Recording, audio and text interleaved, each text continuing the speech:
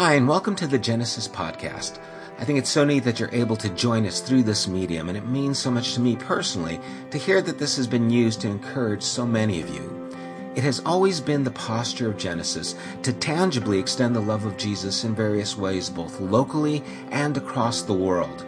We support programs that assist families in need, contribute to ongoing works and building projects in Mexico.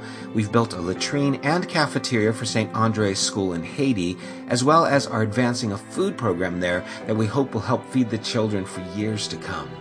The money collected for all these endeavors could have paid for a facility of our own many times over, but instead, we've intentionally chosen to be a mobile community since we began.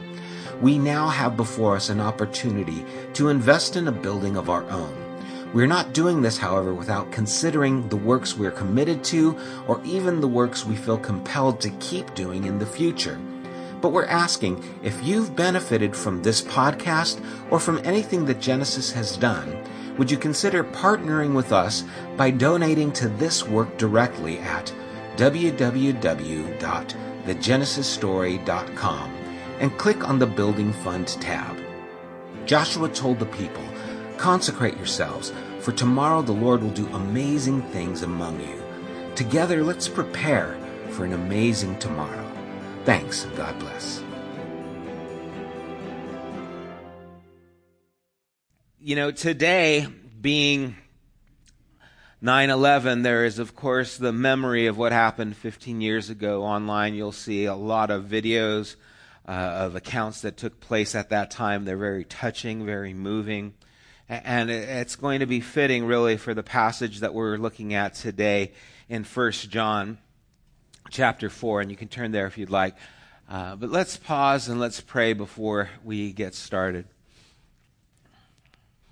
Father, though it's been 15 years since the tragedy of 9/11, Lord, there are still the effects that have rippled to this day. There are still families that are grieving. There is still chaos in many areas of this world, Father, that are volatile and are causing concern and fear. And Lord, we ask you to bring comfort to those who have experienced loss on this day 15 years ago. We ask that you would bring peace into their hearts, into their lives, and into our world. And Lord, we pray that you would continue to reveal who you are to us and through us. And might this morning be an opportunity for you to do just that. Lord, we do pray and ask this in Jesus' name. Amen. 1 John chapter 4, we're going to read verses 7 through 12. John writes, "Beloved." Remember, beloved means you be loved. Okay? That's how he starts. "Beloved, let us love one another, for love is from God. And whoever loves has been born of God and knows God. Anyone who does not love does not know God, because God is love. And this, the love of God, was made manifest among us, that God sent his only Son into the world so that we might live through him. And this is love, not that we have loved God, but that he loved us and sent his Son to be the propitiation for our sins. Beloved, if God so loved us, we also ought to love one another. No one has ever seen God. If we love one another, God abides in us, and his love is perfected in us." It's a very familiar passage in Scripture, and one that is one of my favorites, and probably many of yours as you hear it, because it's so rich, and this idea of God being love is so deep, and it's great for our minds to try and wrap around that. But there's something interesting about things that are just so big. You know, when you think of infinity, and you think of how vast the universe is and that it just keeps going and going, there comes a point where your mind just kind of goes, I can't go any further, right? You just kind of like, that's all I can think about. But then there's something in you that wants to keep thinking more. It's just like, I can't think anymore, but I wonder. And there's this question that kind of keeps driving you to know more. And I think we are like that. We like things that are beyond us because it compels us to become and to do more. How many of you like to go to the movies? Okay, some of you just not social people. It's okay, I know. I remember back in the 80s, if you were a Christian, you couldn't go to the movies or Jesus would come back and you might not get to heaven. You know, I love going to the movies, and I like action-adventure movies. You know, I like all the superhero movies. Those, you know, where Batman, I mean, they've made how many Batmans now? There's just like 35 Batmans now, right? And it's billions of dollars worth of revenue have been brought in because of those types of movies. But when I go to see a Batman or a Spider-Man or an Avengers or an Iron Man, name the movie, right? One of those kinds. When I go there, I don't like to go with the person who's a realist. You know what I'm saying? The person you go to sit to the Batman movie and something happens and Batman pulls something out of his belt and he zips up and they go, oh, right. You know, they go, that can't happen. And you just look at him like, dude, it's Batman. And they're trying to just bring, you know, that just can't happen. I mean, that's not something that's possible. That's not physically possible. You know, that's not something within physics. And I'm like, physics? It's Batman. His parents got killed. He fell in a well. The bats came, and he's Batman, you know? I'm not looking for realism. I'm trying to escape that, right? If I can go in a movie and not think about the problems of life for a few hours, it's a good movie. If it can make me laugh or make me cry, it suspends that reality. I'm happy with it. And when someone tries to say, oh, that's impossible, it's like, of course it's impossible. That's why I paid the $8 to come see it, because it's not real, but I don't really believe there's a Batman. So I'm not worried if he can shoot up and be lifted up or carried on the wings. I know he doesn't exist. I don't look for the bat signal at night when I go out, right? It's not a reality I'm living in, but I like to have this kind of idea, even though it seems, well, impossible. Something in me likes to go there. You know, Iron Man. Oh, if he were to hit the ground like that, he'd be dead instantly. Dude, it's Iron Man. He doesn't die like that. He's got that suit and that heart thing going on. It's just how it is. And so things sometimes that seem impossible, we're drawn towards those things. And truthfully, this passage is kind of one of those things. When John says in verse 7, he says, beloved, let us love one another. That might seem harmless to you. That might seem like, oh, that's innocent. Yeah, love one another. That's good. That's nice. But you see, he's not just saying have feelings for one another. You know, be friends with one another. Give half of a heart on a necklace to your friend and you have the other heart and say, yeah, look at, we're friends. You know, it's not that kind of love. This is the word agape. This is love one another. This is be there for one another. This is sacrifice for one another. This is give yourself for one another. And all of a sudden, when it comes down to what it really means, the walls go up and they go, wait. I didn't sign up for that. I wanted to come to church, feel good, but I didn't need to commit to other people. I'm not about that. I need my space, you know. This is my happy place. Don't come into it. But that's what he's telling us to do. And so that sometimes seems a little impossible to me. That I can actually love and commit myself to so many people. It's vulnerable. It's uncomfortable. And yet that's what he's telling us to do. And love, truthfully, is a very difficult thing to do. And this is the kind of love that was displayed in Jesus. And so how difficult is that? And today, especially as it's 9/11 and we remember the tragedy of this day 15 years ago, and we see that example in our minds of all those firemen and those police officials rushing into a building that is collapsing. going into danger to try and rescue people. You see, that's more of a clear picture of what John's talking about, and that's a bit overwhelming. I don't feel I'm up to that. I didn't sign up to do that. I didn't sign up to be a fireman or a policeman. I'm a dog trainer. I'm a pastor, okay? I almost got bit yesterday. That's the extent of my risk, okay? And so this is asking an awful lot of us. But remember, he starts with beloved. He starts with the fact that you are loved, and that's where it goes from. It doesn't start with your ability to love and now God will love you. It starts with God has already loved you in this way, and now he's asking you to love this way. And so that's a challenge for us.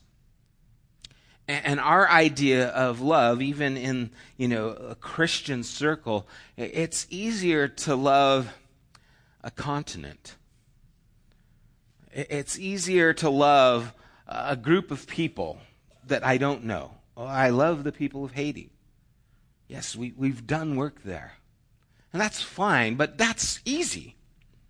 It's easy to love Haiti. It's hard to love Uncle Charlie, who smells, right? It's easy to love these people. It's hard to love my friend who let me down. It's easy to love a group that's distant that I can give money to, but I don't have to invest emotion in. That's easy. What's hard is loving those who I know, who are around me, the people who I have to interact with, the ones who rub me the wrong way, the ones who don't return my phone call or the text, and I can see that they saw it, and I'm waiting. They saw it.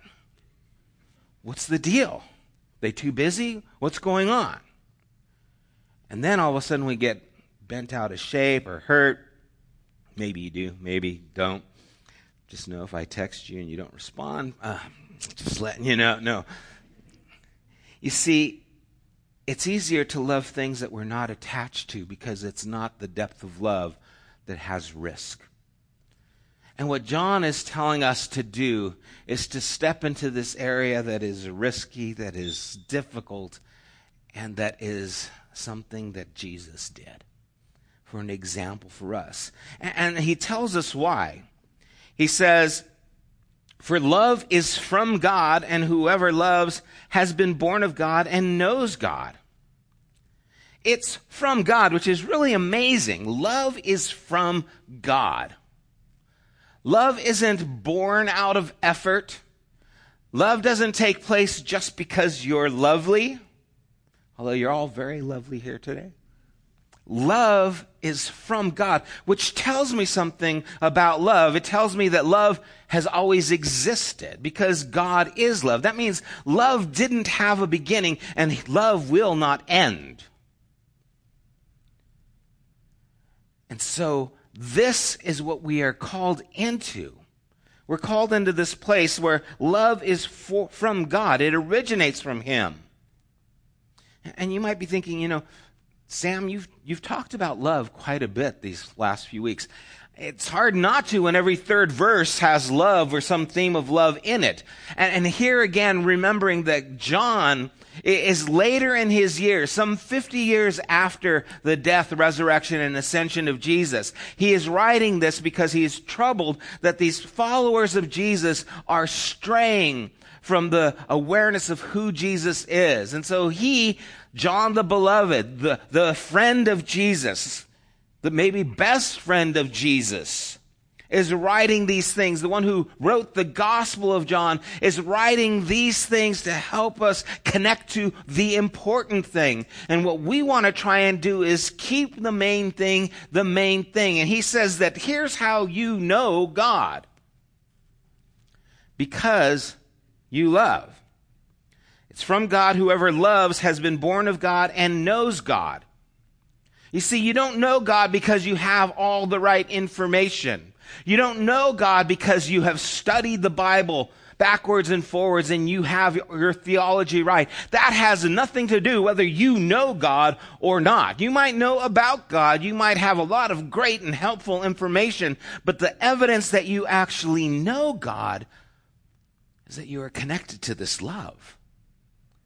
Because it originates with God, and it's the essence of who He is. God is not only our goal, He is the source of the life that we have. And to know Him is to be connected to Him in this very deep, and I might say difficult level. Because love is a difficult thing. It is tiring. If you have children and you love your children, you know that it can be exhausting. Sometimes you wish I didn't love you as much as I do, because then I could turn the other way, but I can't. And see, John is opening that door in a wide variety and saying, this is how we're supposed to behave. And it's like, oh man, I'm having enough hard time with my family. You're going to give me more family? It seems impossible. But it's something that's central to our nature as humans. Love is something that drives us. It's something that captures us. Even in Batman movies, there's a love interest. Why? Because you need some romantic interest. You need some connection. Why? Because that's the essence of being human. Doesn't matter if it's country music or Batman movies. Everything's got a little bit of, this connection to love or the broken love. Something that has happened that connects to us because it's who God is and it's how God made us to relate not only to Him, but to each other.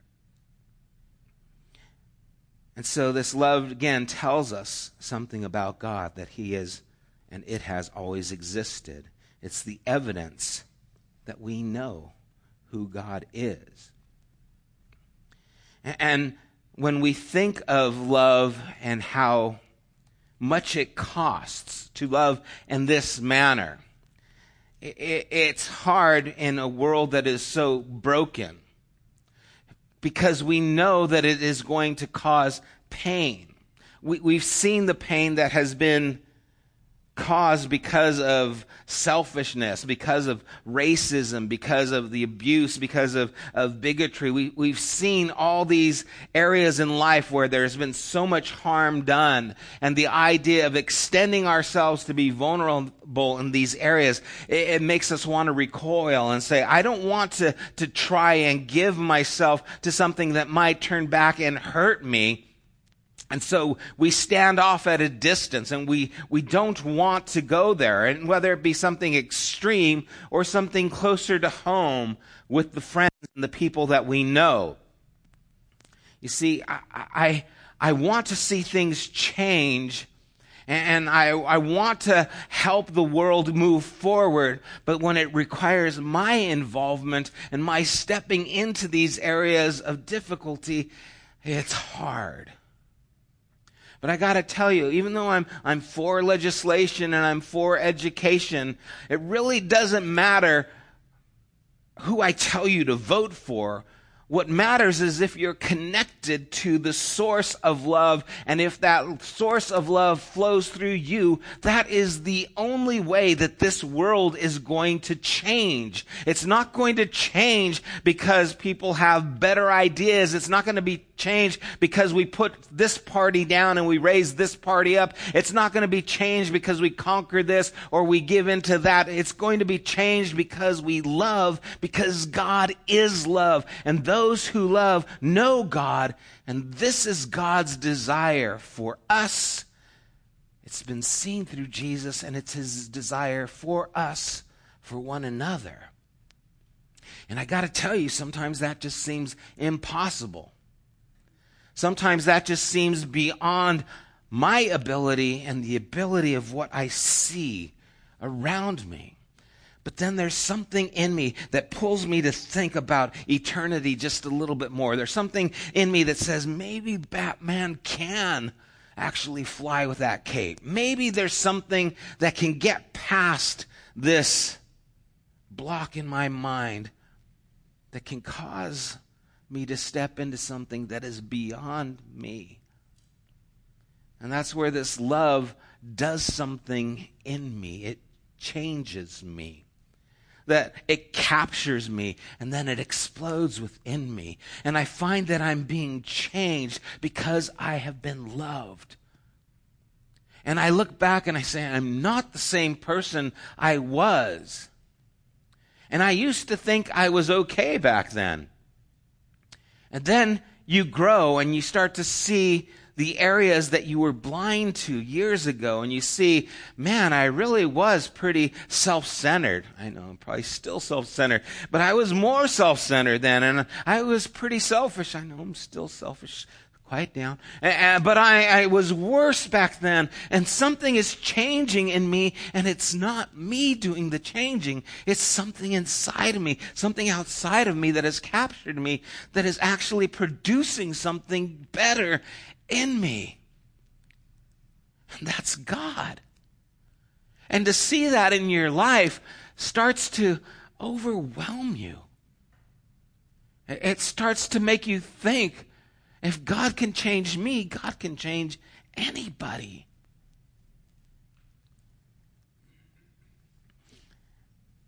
Verse 9, he says, "In this the love of God was made manifest among us." Made manifest means that it showed itself. And I was thinking, made manifest among us, and I think, who's us? Well, I think, it's us.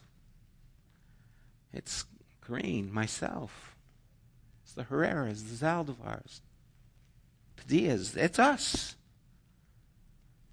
But you see, I think John, remember, he's trying to get us to understand that there is more to this faith in Jesus than forgiveness. That forgiveness is just the starting point. That he's pushing us past forgiveness or beyond forgiveness to friendship. And I believe that when John is writing these things, especially later on in years, because for some reason I find that people who get along in years get more sentimental. Anyone older agree with me? Are you guys getting more sentimental? It's like, man, I'm such a baby now. What's going on? I used to be a tough guy, and now I see a video of a dog trapped in a sewer, and I'm like, oh, rescue it, please, And I think John, at the end of his years, is looking back, and he's remembering all the things that took place. You see, he was thinking, as he wrote this, that Jesus made this love manifest to me, to his friends. He did it at the cross, so much so that when John was at the cross, and he was one of the only, or at least the few, the only one we know of who was actually at the cross when Jesus was dying and was being crucified, and that Jesus said to John, "Behold your mother," speaking of Mary, and he said to Mary, "Behold your son," that even at the cross, Jesus was saying, take care of each other. You see, John had that vision in his mind. John had walked with Jesus. John had gotten up with Jesus. John had ate with Jesus. John had seen Jesus interacting with the Pharisees, the Sadducees, the children. John had seen him heal those who were leprous, the blind. And he saw all these things, and he saw Jesus on the cross in his last moments saying, I want to make sure you're taken care of. You see, love was manifested to us, and very clearly to Jesus. And you start thinking of Jesus as being John's friend, and John describing himself as the one whom Jesus loved.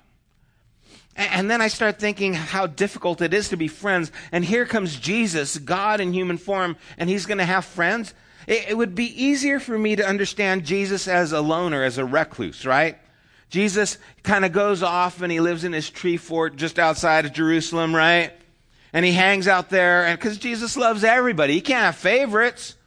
So he just loves everyone. He comes into the city. I love you guys. I'll heal you. I'll do these things. I'm going to go back to my tree fort and hang out by myself, and I'll pray, and me and God are going to have a thing. But that's not how it happened. There was no tree fort. Jesus was born into a family. Then he connected himself to a handful, 12 disciples. And he stayed at friends' houses, and he received from them, and he connected to them, and he grieved with them. He involved himself with their lives. He was friends with them. And this isn't without problems. If you have friends, you know that there's issues when they don't show up for you. We went to an event the other day where the family was supposed to be there and the family didn't show up.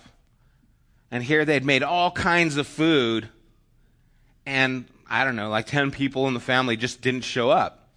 So we had to help them out and eat a lot more. It's hard being friends, right? But those things happen. You see, this wasn't without difficulty. I mean, you think about what we know in the Gospels about Jesus and his disciples. They would argue about who's the greatest. I'm greater than you. I mean, think about what we know about Jesus. He came to serve, to give himself for them, and they're arguing about who's the greatest. How frustrating would that be? Right? When you're telling your kids something or you're showing them what to do and they do the exact opposite. You get frustrated. Why'd you do that? I don't know. And here's his disciples, those he's investing his life in. They're arguing about who's the greatest. Or what about this one? When they send their mom to Jesus.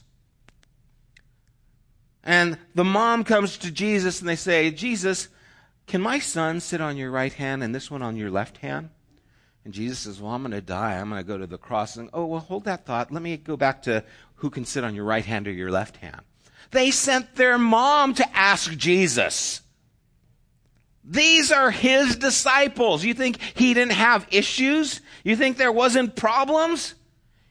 You think there wasn't tension? Do you think he didn't have to love past those things?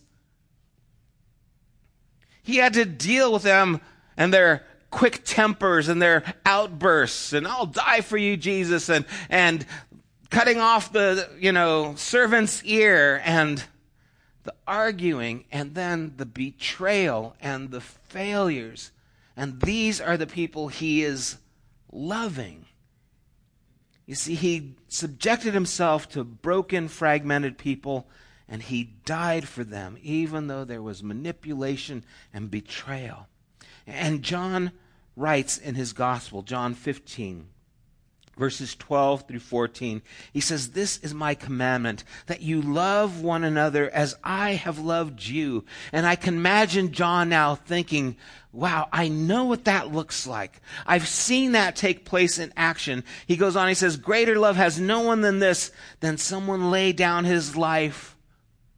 Not for the world, not for a continent, not for an idea, but for his friends, the people he knows, their weaknesses, their problems, their issues, the people who he has to walk with, he has to get aggravated with, he has to help.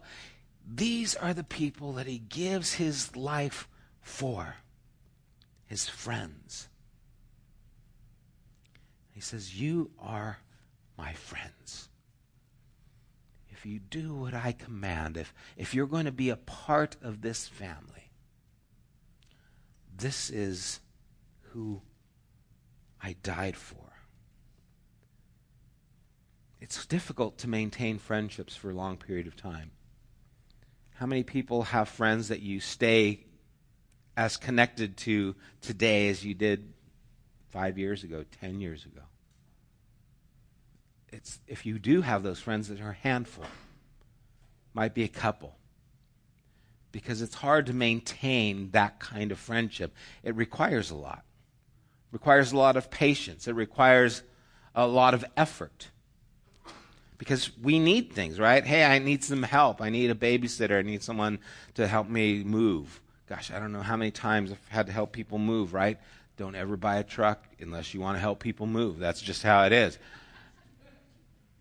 And so you have to be involved. Well, how many people can you be involved with? It's difficult. They hurt us. They blame us for things that they've done. You know, you help people through their problems, and you spend time with them, and you invest in them, and then they bail on you. And it hurts. And it's difficult. And it's hard not to take it personal. Because, gosh, I was there for you, and now I'm asking you to be there for me, and you don't have time. What was that? Why did I do that? And so here's Jesus, and imagine what kind of person Jesus was. That those who were closest to him, those who were his friends, who saw him and what he did, looked at him and called him God. They knew him better than anyone else, and the way he conducted himself, the way he cared for people, the way he cared for them made them think he is God. Because he is love. And this is what John, I believe, is remembering.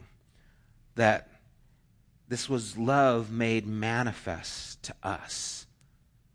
God sent his Son into the world that we might live through him. And this is love, he says in verse 10. Not that we loved God, but that he loved us, sent his Son to be the propitiation of our sins. Again, it starts with God and then it comes to us. And he says, Beloved, if God so loved us, we also ought to love one another. Now that word ought is a very strong word. It's not a passive word. It's an imperative. It means we must. It means we have to. You see, he's saying, I seen what God has done through Jesus, and I have to respond. I must do something with what I have seen. I cannot ignore this. It is too powerful to just put off. And this word is just one of those words where, God, it would have been nice, easier if you would have said, and we should love each other. We should love one another. But Jesus loved you. You must love one another. It is mandatory in light. If you have any inkling of understanding of what has been done for you, you have no choice but to respond by caring like he did. If you know God, then you love like God loves, and you have no alternative course. You ought to love one another. You must love one another. You have no choice but to love one another, because God is love. And this is what it looks like among friends, among the people who were closest to us. This is too great. It's too deep. It's too reaching to stop with you and me. We must love one another. And he closes in verse 12 when he says, well, we're going to close in verse 12. He goes on for another chapter. No one has ever seen God. If we love one another, God abides in us, and his love is perfected in us. Is perfected in us means it becomes clearer. It becomes viewable. It becomes something that we can now see and tangibly understand. That we are the ones who actually make this possible. We're not just hearing some inspirational talk. Maybe you are, but that's not the whole point. We're not here to just get inspired and leave here and goes, oh, I feel much better. We're not here to just get inspiration. We're given a mandate to allow the most powerful force in the universe to shape us and to be a part of that shaping in others. That we allow the love of God to be seen in us by how we love our friends. Now, I know everyone here doesn't know everybody and doesn't have close friendships with everybody, but you probably have friendships with some people. You probably know a few people. And that's where we start, with the few people that we have. That's where we become the friends like Jesus became the friends.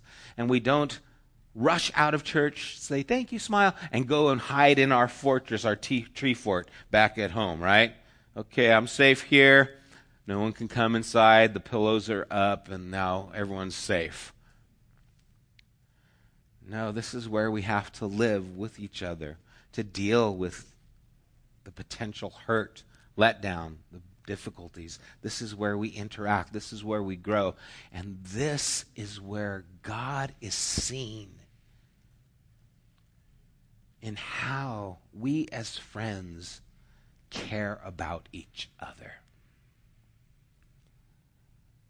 What we want more than anything, more than your ability to know about God, more than your understanding of doctrine, is your acceptance of God's love for you, and you're releasing that love of God to others through you.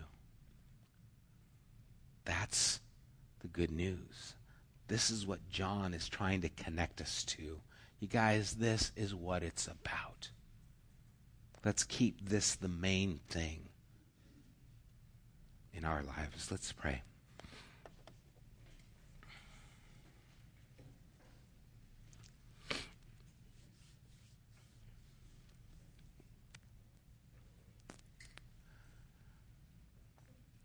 Lord, you tell us that we are to love one another.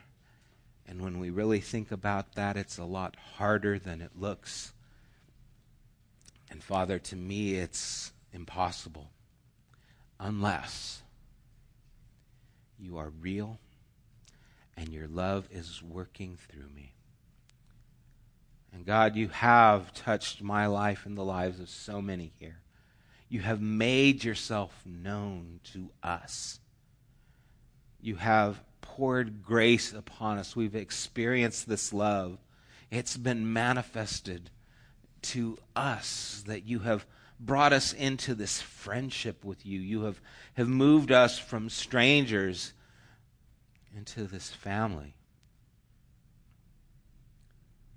And at this place where we are, you tell us that we need to love one another. Help us understand what that looks like. Help us to put that into practice with the people we know, the people who rub us the wrong way, the people who let us down, the people who we have to show grace to. Give us wisdom. Even as Jesus, you had wisdom. How even though you loved people, you didn't entrust yourself to them because you knew their hearts. Give us wisdom to know where to devote ourselves and how to give ourselves, that we don't get taken advantage of, but yet they see we care. Lord, may we not retreat away from this mandate. May we understand that this is the greatest commandment for your people. This is what everything hinges on, because if we say that we know you but we don't love, we're deceiving ourselves. That to know you is to know love. And to know you, we need to also love one another. Lord, may we be known for that love, and may you help us to grow and mature in it, we pray. In Jesus' name. Let's stand together. May you know that you are loved by God. He knows you, all your hang-ups, all your hurts, all your problems, and you are loved, and he calls you to be his friend. And if God so loves you, you ought to love one another. God bless you guys. Have a great week. You have been listening to the Genesis podcast. We invite you to join us at one of our weekly gatherings. You can find more information at www.thegenesisstory.com, as well as opportunities to help financially support this podcast. Thank you for listening.